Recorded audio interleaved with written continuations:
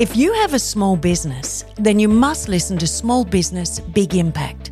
It's made by Lifeline with the support of the federal government.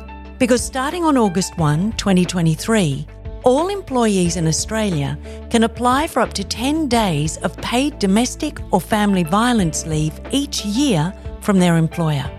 1 in 4 Australian women and 1 in 14 men experience domestic violence, and it doesn't matter where you live, what culture you come from, or how rich you are. So chances are one of your employees is experiencing violence.